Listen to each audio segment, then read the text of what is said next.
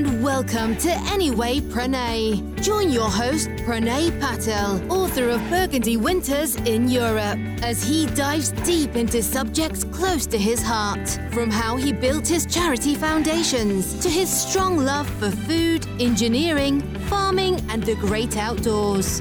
Now, let's get into today's episode. Namaskar, my dear brothers and sisters. Welcome to the 5th episode of Anyway Pranay. I am your host Pranay Patil, and today we are going to talk about veterans and the obstacles many of them face when returning to civilian life. Just a disclaimer that we will be discussing some topics that some may find triggering. Listener discretion is advised. Okay, let's begin. You're listening to Anyway Pranay. Remember to hit that subscribe button. In HICN, working paper 347 by Tushar Bharti, titled The Long Shadow of the Kargil War, it was discussed that in the first week of May 1999, 5 soldiers of an Indian Army patrol team were captured and later tortured to death by Pakistani infiltrators who had illegally entered and occupied strategic locations on the Indian side of the line of control, also known as the LOC. What followed was a high-altitude warfare between the two nuclear states in Kargil district of Kashmir and elsewhere along the LOC that continued for a little over 2 months. The infiltration and the subsequent war came as a rude surprise to citizens and governments in both countries. While civilians were outside the direct line of fire, the war was fought in an era of satellite news channels, and battles were broadcast directly to homes in both the countries. Continuous exposure to news of war gave rise to extended periods of anxiety and mental distress. This distress must have been more acute for the families of the soldiers serving in the military fighting the battles. Even after the war, these families might have had to deal with the post-traumatic stress that soldiers coming back from war might have suffered from. The war was brief but bloody. Around 500 Indian soldiers were killed. The number of Pakistani casualties has been difficult to determine, with estimates ranging from under 400 to around 3,000 soldiers. But the war was fought entirely along the Indo-Pakistan border near Kargil, hundreds of kilometers away from population settlements, with no civilian casualties on the Indian side. Therefore, apart from the mental stress, it did not disrupt the day-to-day life of the citizens not serving in the military. As a war hero, Colonel V.V. Sharma said that the war scene was dreadful as one was surrounded by casualties, catastrophe, fear of impending death. That was natural, but as they say, courage is to hold on a minute longer, and the true gallantry, valor and zeal to defeat the enemy who had encroached our land with wrong intentions was far more motivating than the war scene and its after effects. That's what Colonel V.V. Sharma said. War takes a devastating toll on everyone involved, but so often it's those who have risked their lives to serve and protect that end up the most affected in the most detrimental ways. Imagine proudly fighting for your country 1 minute, then facing unemployment, mental health struggles, and even homelessness the next. It sounds like a nightmare, and for many veterans all over the world, it is real life. The military workplace is a unique environment that causes military personnel and families to have experiences that differ from civilians. Military personnel and families are confronted with psychological challenges created by an intense work environment, but they demonstrate resilience. To further promote this resilience, researchers and clinicians should understand military culture so they can better interact with veterans in a culturally competent manner and provide information that will aid in creating supportive working environments. Thus, knowing how military service affects military personnel, families, and veterans is key. Military culture is largely unique and defined by its organizational structure, framework, and rules.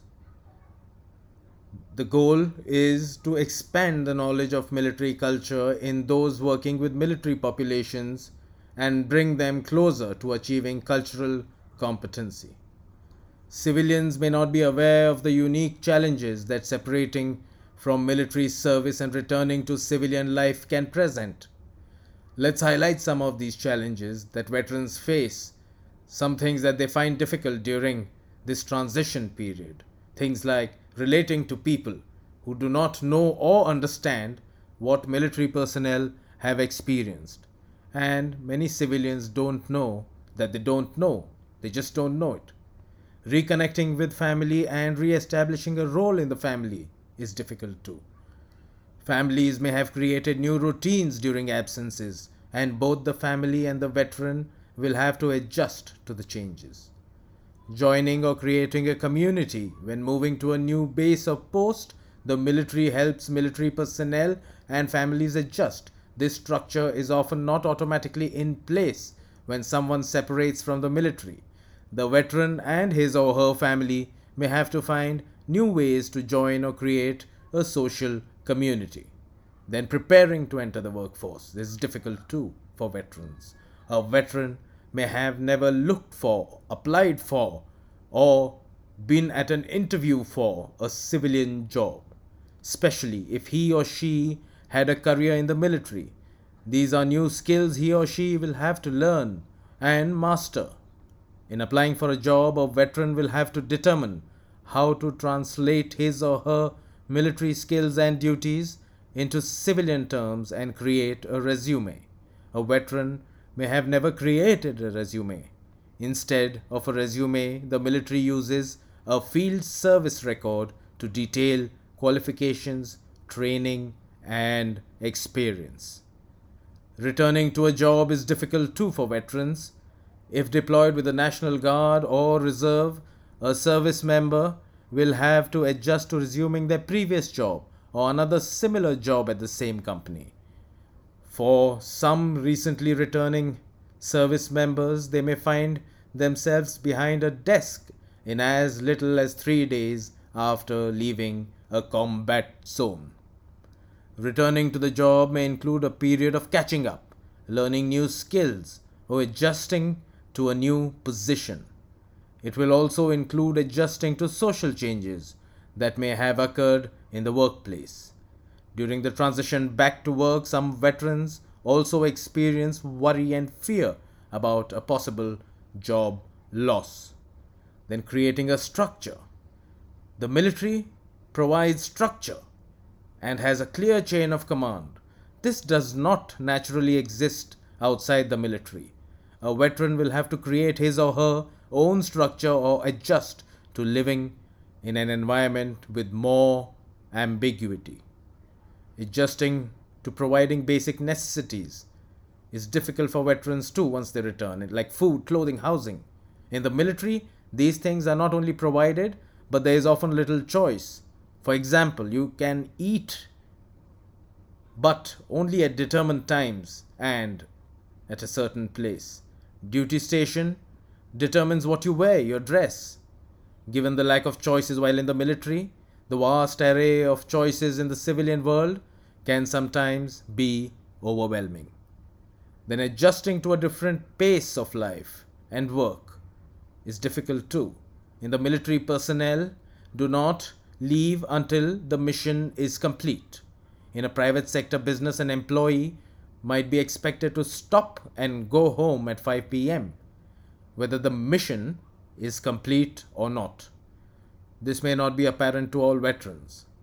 Civilian workplaces may be competitive environments as opposed to the collaborative camaraderie of the military. Given the direct nature of communication in the military settings, there may be subtle nuances in conversations and workplace lingo that are unfamiliar to veterans.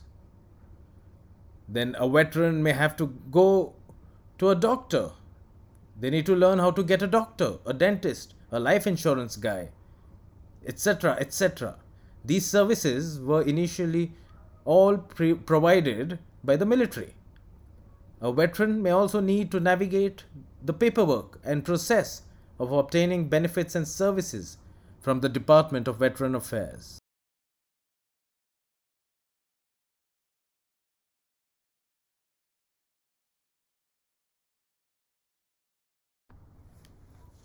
A comparative analysis was performed between VAC's benefits and services and the benefits and services offered to veterans in Australia, the United Kingdom, and the United States.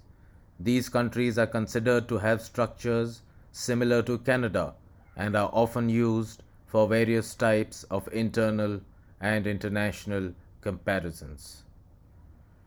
It is important to note that there are significant differences in the design, delivery, and types of services available to veterans in each country.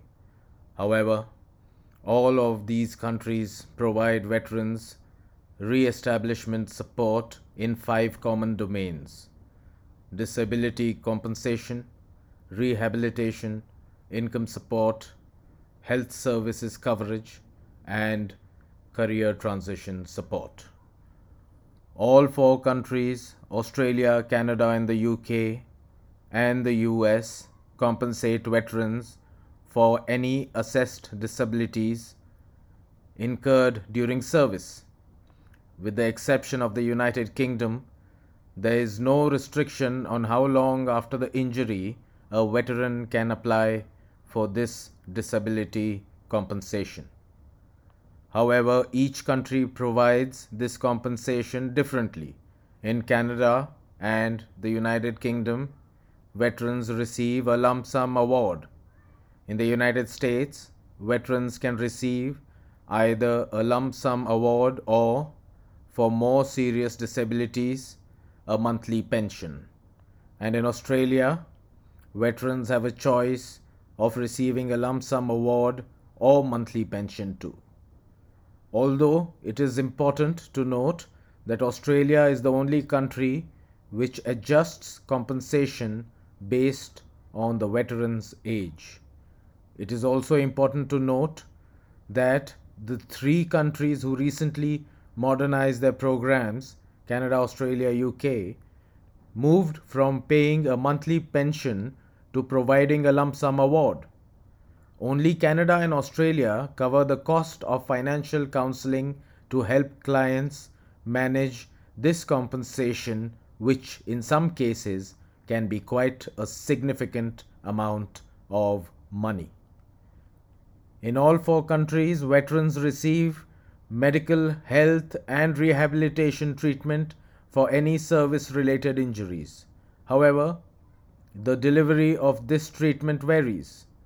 The United States has the only department which manages and delivers this rehabilitation treatment, whereas in Canada and Australia, the veteran departments manage this rehabilitation treatment that is delivered by external service providers. In the United Kingdom, rehabilitation treatment is managed by the Department of Health and delivered by external service providers. One key difference is that the United States is the only country offering a dedicated program for severely disabled clients, which provides not only specialized medical, health, and rehabilitation treatment, but also services to address any personal or family adjustment issues and independent living skills training. The Veterans Administration is there to help people transition to life after the military. However, many veterans still find it difficult to adjust. It can be difficult to find work after the return home. As Sarah Roberts said, that about 55% of vets in transition wanted to do something totally different than what they did in the military. Sarah Roberts said that. She's the head of military and veteran programs for the Department of Veterans Affairs.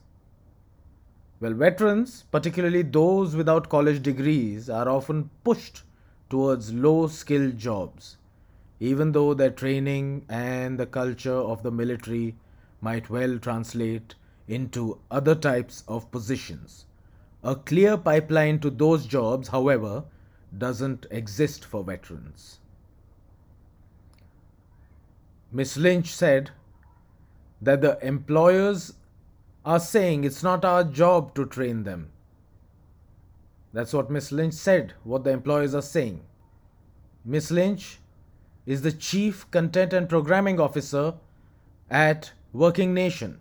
Working Nation is a non-profit campaign that focuses on labor in the United States. She also said that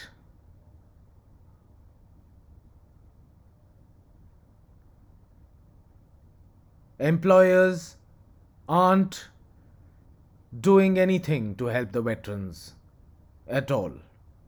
So whose job is it, she asked, to train the veterans for the workforce? The military? Obviously not, she said. Miss Lynch was right. Well, many jobs require licenses and training for skills that veterans learnt in combat, particularly in healthcare. Many veterans who acquire deep knowledge and specialized emergency response techniques, for example, would have no immediate access to the long credentialing process to become a physician assistant. Miss Lynch said she had encountered many returning medics who were unable to immediately translate their skills into jobs, even when they had privately tutored medical residents on skills like suturing, because they lacked a license. At the same time, those extensive experiences may not apply in other often lower wage jobs for which they are vastly overqualified. Miss Lynch also said that these people have about $1 million of training that the government put into them, but they don't have one credit towards a professional degree, and they end up being turned down for jobs delivering dry cleaning, things like that. Jobs like that. It really breaks your heart. I agree with Miss Lynch. What's also heartbreaking is those who become physically impaired. Many veterans sustain injuries while they are in combat. Amputation, scars, and disfigurement are some of the physical injuries that people may get while they are in combat. These physical handicaps can make it even more difficult to get a job. It can also cause self-esteem issues.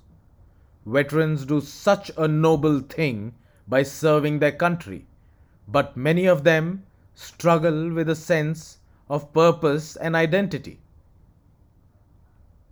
They may have self-esteem issues because they no longer have the noted title that they used to have, which can lead to depression. Depression and suicide rates are higher among people who have served in the military. While military service often fosters resilience in individuals and families, some service members may experience mental health or substance use challenges. 30% of active duty and reserve military personnel deployed in Iraq and Afghanistan have a mental health condition requiring treatment.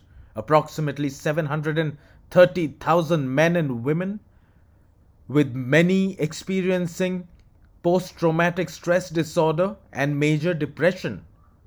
Sadly, less than 50% of returning veterans in need receive any mental health treatment.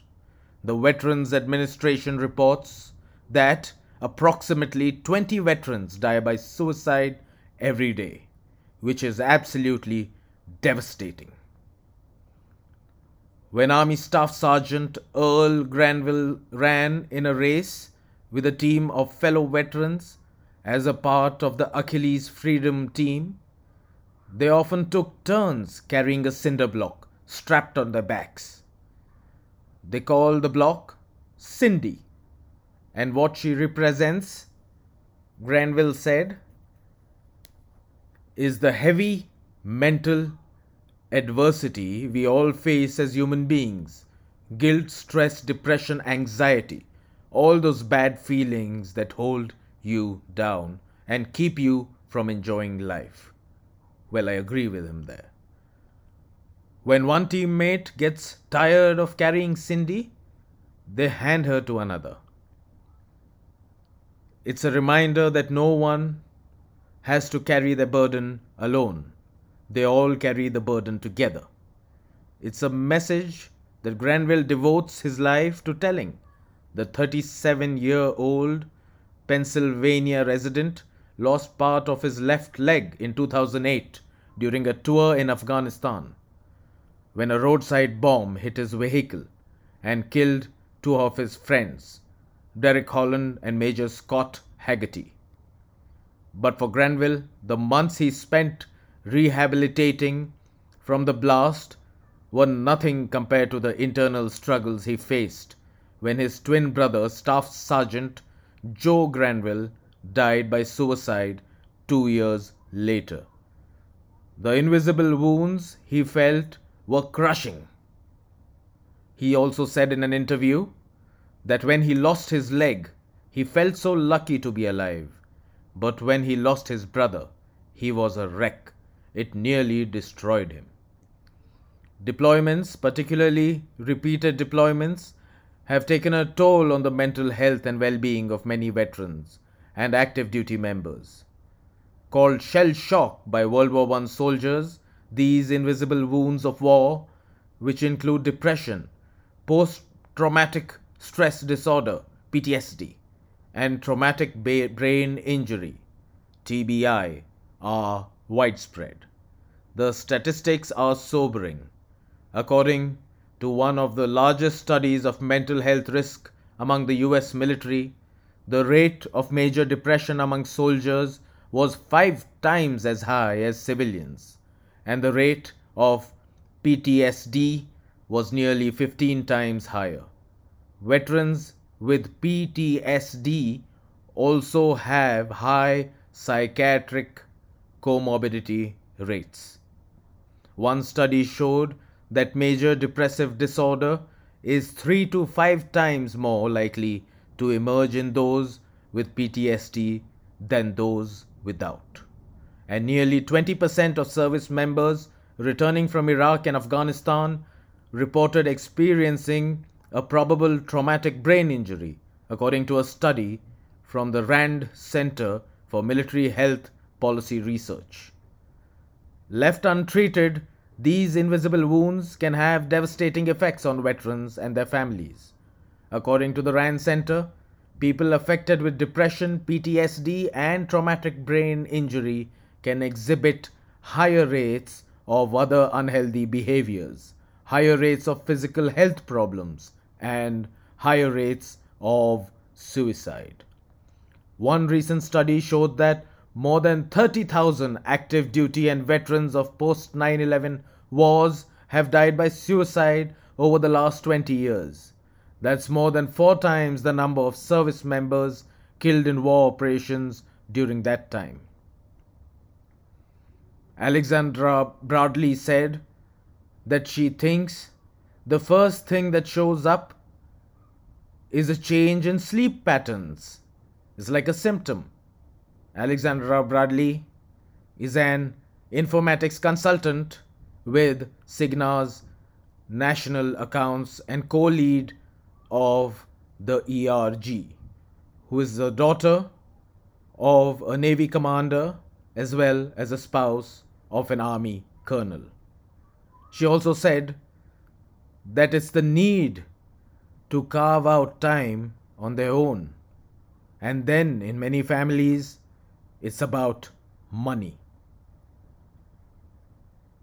Ayana Bernard, a Cigna Salute ERG co-lead and Army veteran, military spouse, and a military mom, said that many military families, especially lower enlisted, live paycheck to paycheck.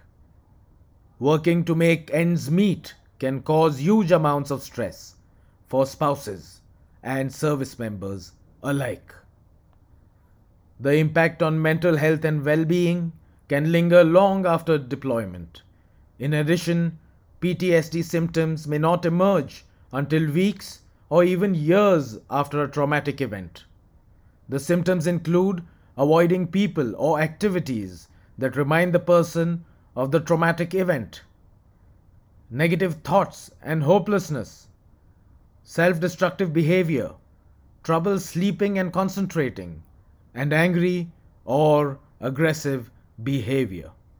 Symptoms of traumatic brain injury are also very broad, and it can be tricky to diagnose because all too often veterans don't realize they have it.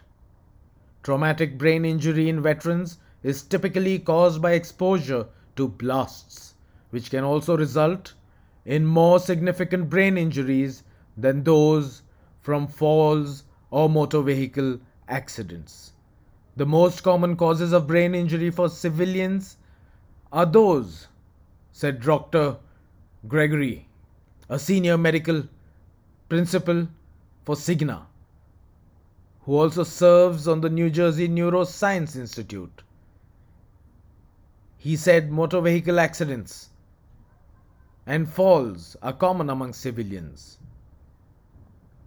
But veterans have different kinds of injuries. But if a veteran doesn't lose consciousness from the blast, they may not recognize they have a brain injury. Those life changes can make the adjustment to civilian life difficult for some veterans. Granville, the Army Staff Sergeant, said that most of them join as soon as they become adults. Their whole adult life is combat boots and a rifle. Then they're taken out of this huge culture that's full of purpose and passion. Granville says that he refers to the veterans who want to hang on to the glory days as suffering from Uncle Rico syndrome, named from the character who was obsessed with reliving high school days as a popular football player in the movie Napoleon Dynamite. To lift himself up after the death of his brother, Granville focused on what he calls finding the 3 P's: a purpose, a passion, and a part of something bigger than himself, all of which he had in the army. For Granville, his purpose came from motivational speaking. His passion is physical fitness and traveling. And he's a part of several charities, a member of the Achilles Freedom Team, and sees it as his duty to honor his friends Derek and Scott by helping their families. Dr. Will Lopez, a US Air Force veteran and the Senior Medical Director for Cigna Behavioral Health, said, "This kind of structure is important in helping veterans adjust to civilian life and maintain strong mental health and well-being."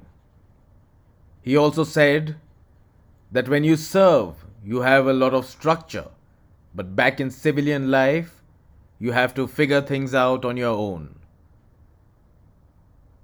It can also be a struggle for veterans to determine how to translate their military skills to the civilian world.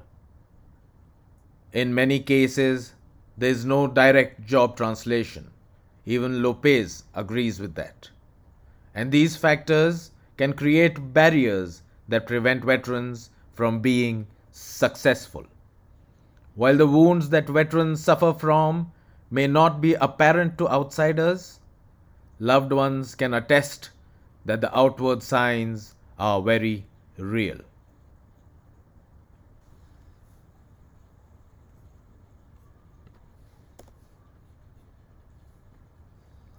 While service members and veterans share many characteristics with civilians regarding financial stability and preparedness, military life can amplify and exasperate financial problems. The transient nature of military service has a profound impact on finances. Frequent relocations, changes of address, and deployment often result in bank fees for lack of use or non compliance with account terms.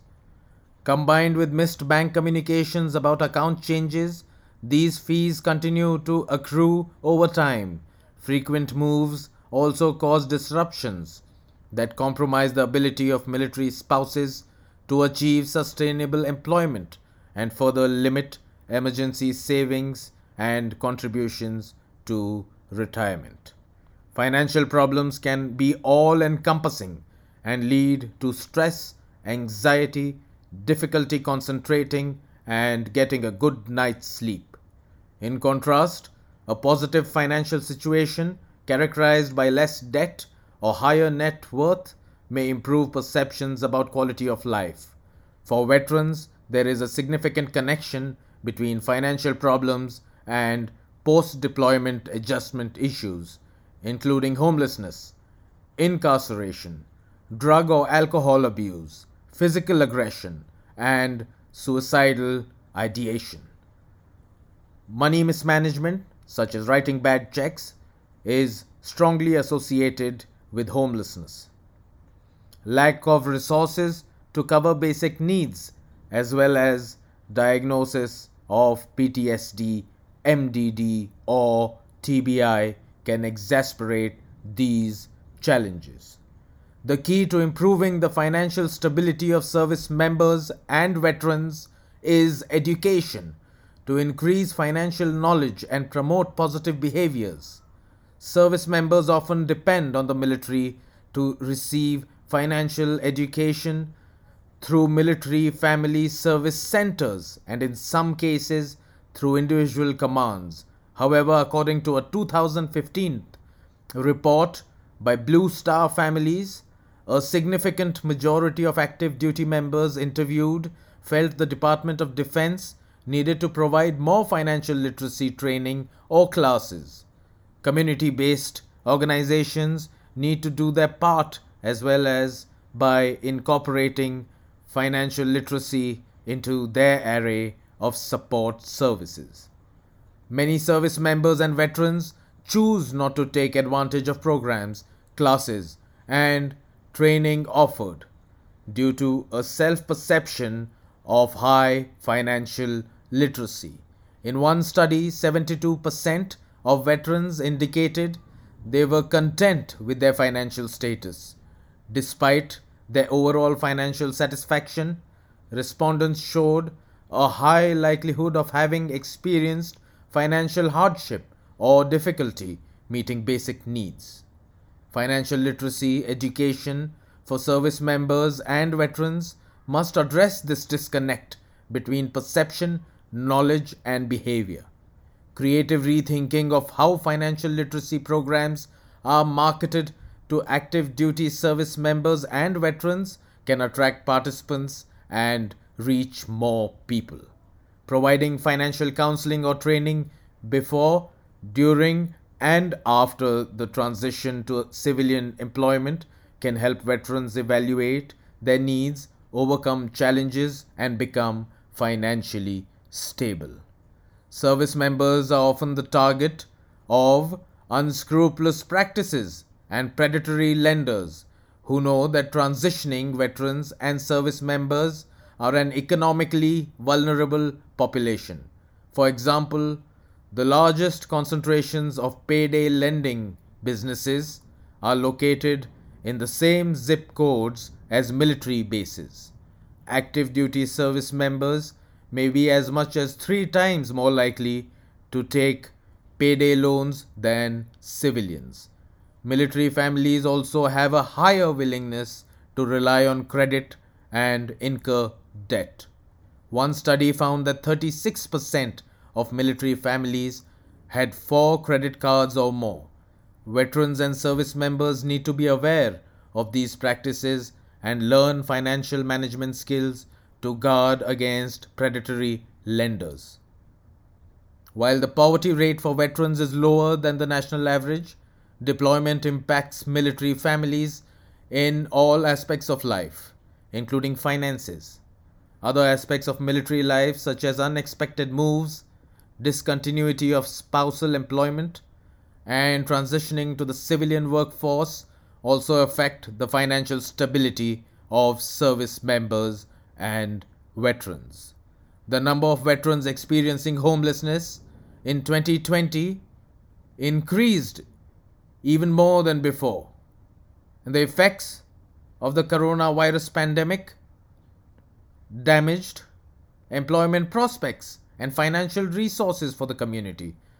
That's according to a report released by the Department of Housing and Urban Development in America. Historically, national policy failures have meant that veterans are more likely to experience homelessness. In 2019, 21 out of every 10,000 veterans were homeless. Veterans of color have the highest likelihood of being homeless. Native Hawaiian and Pacific Islanders who are veterans are most at risk. 106 out of every 10,000 are homeless, despite the service to the country. American Indians and black people have similarly elevated numbers. Significantly, all racial and ethnic subgroups have benefited from the movement to end veterans' homelessness. For black veterans who experienced the most significant drop in homelessness, 26%, over the last 5 years, the movement helps reduce disparities between them and other groups. Within the homeless services world, COVID-19 related unemployment rates and evictions are a cause for alarm. Streams of new clients may be coming to seek assistance from providers. Most job losses will not result in literal homelessness, but it is a risk factor. Unfortunately, sheltered veterans disproportionately fall into 2 categories facing barriers in the pandemic impacted job market: older adults and people with disabilities. Within the former category, researchers are flagging that people 55 years and over have been losing jobs faster and returning to work slower than middle-aged workers. And advocates worry that people with disabilities are more likely to be in retail jobs and have a chance of losing those retail jobs because of the recession. These challenges may drive more veterans into homelessness while making it harder for them to get out. Despite the existence of government moratoriums, evictions are still occurring throughout the United States. Worse, the current national moratorium will expire on December the 31st, and it's unclear whether renters will receive any further aid. Impacted people are at a risk of homelessness, and advocates have been reporting troubling stories of veterans facing recent evictions. With the recent passage by the US Congress of legislation that addresses benefits and care for military veterans exposed to be a toxic burn pit overseas, many politicians have hailed this as a landmark achievement. But within the United Kingdom, the United States, and around the world, veterans still face a myriad of problems. Homelessness, unemployment, denied benefits, and mental health issues still grip a significant swath of those who serve their country in the military. Against these problems, are the voices of veterans being adequately heard? And if not, then what are they fighting for? The online conversation in an event series called Free Speech at the Crossroads International Dialogues will include a litigation director at a legal organization that helps US veterans receive benefits, and veterans who serve as the deputy CEO of a support charity in the United Kingdom, a senior director of government affairs at a non-profit for post 9/11 veterans in the United States, and an assistant professor of mental health and psychiatric nursing in the United Arab Emirates, who has supported fellow veterans suffering from PTSD. But one of the biggest barriers in mental health treatment is that people, and veterans in particular, often have trouble asking for help. Lopez, an Air Force veteran and psychiatrist, also said that a lot of this comes from the military culture. They're tough. They have to get out of their boots and keep going. Unfortunately, a lot of barriers to getting help are self-imposed, Lopez said. Even in the 21st century, we still have a lot of stigma around mental health, he added. Doug Pallister, senior manager of operations at Evicor, a Cigna company, who served as Commander Sergeant Major for the 75th Ranger Regiment, put it this way, quote, "I always ask people, if you broke your leg, what would you do? They say, I'd go to the doctor. So I ask, if you break your head, what should you do? The answer is, you also need to go to a doctor." Unquote. The challenge is, as much as we like to say there's no stigma, there really is a stigma around mental health. Another issue that prevents many veterans from talking about their experiences is that all too often civilians will assume that because they've deployed, they suffer from PTSD. People can be shy about wanting to share their experiences because they are afraid if they open up just a little bit, someone will put them in a box and then it could affect their career. It's an issue Granville has had to deal with many times. Once, he was even invited to a hunting trip by a group who said it would help him with his PTSD. Then he said to them that just because he's lost his leg doesn't mean he has PTSD. There's a huge misconception that if you've served, then maybe you're struggling mentally. That needs to go. That's a stigma that needs to go. Too often, when veterans do ask for help, the mental health resources available can be dependent upon who they are and where they live. Social stigma about these mental health issues just need to go.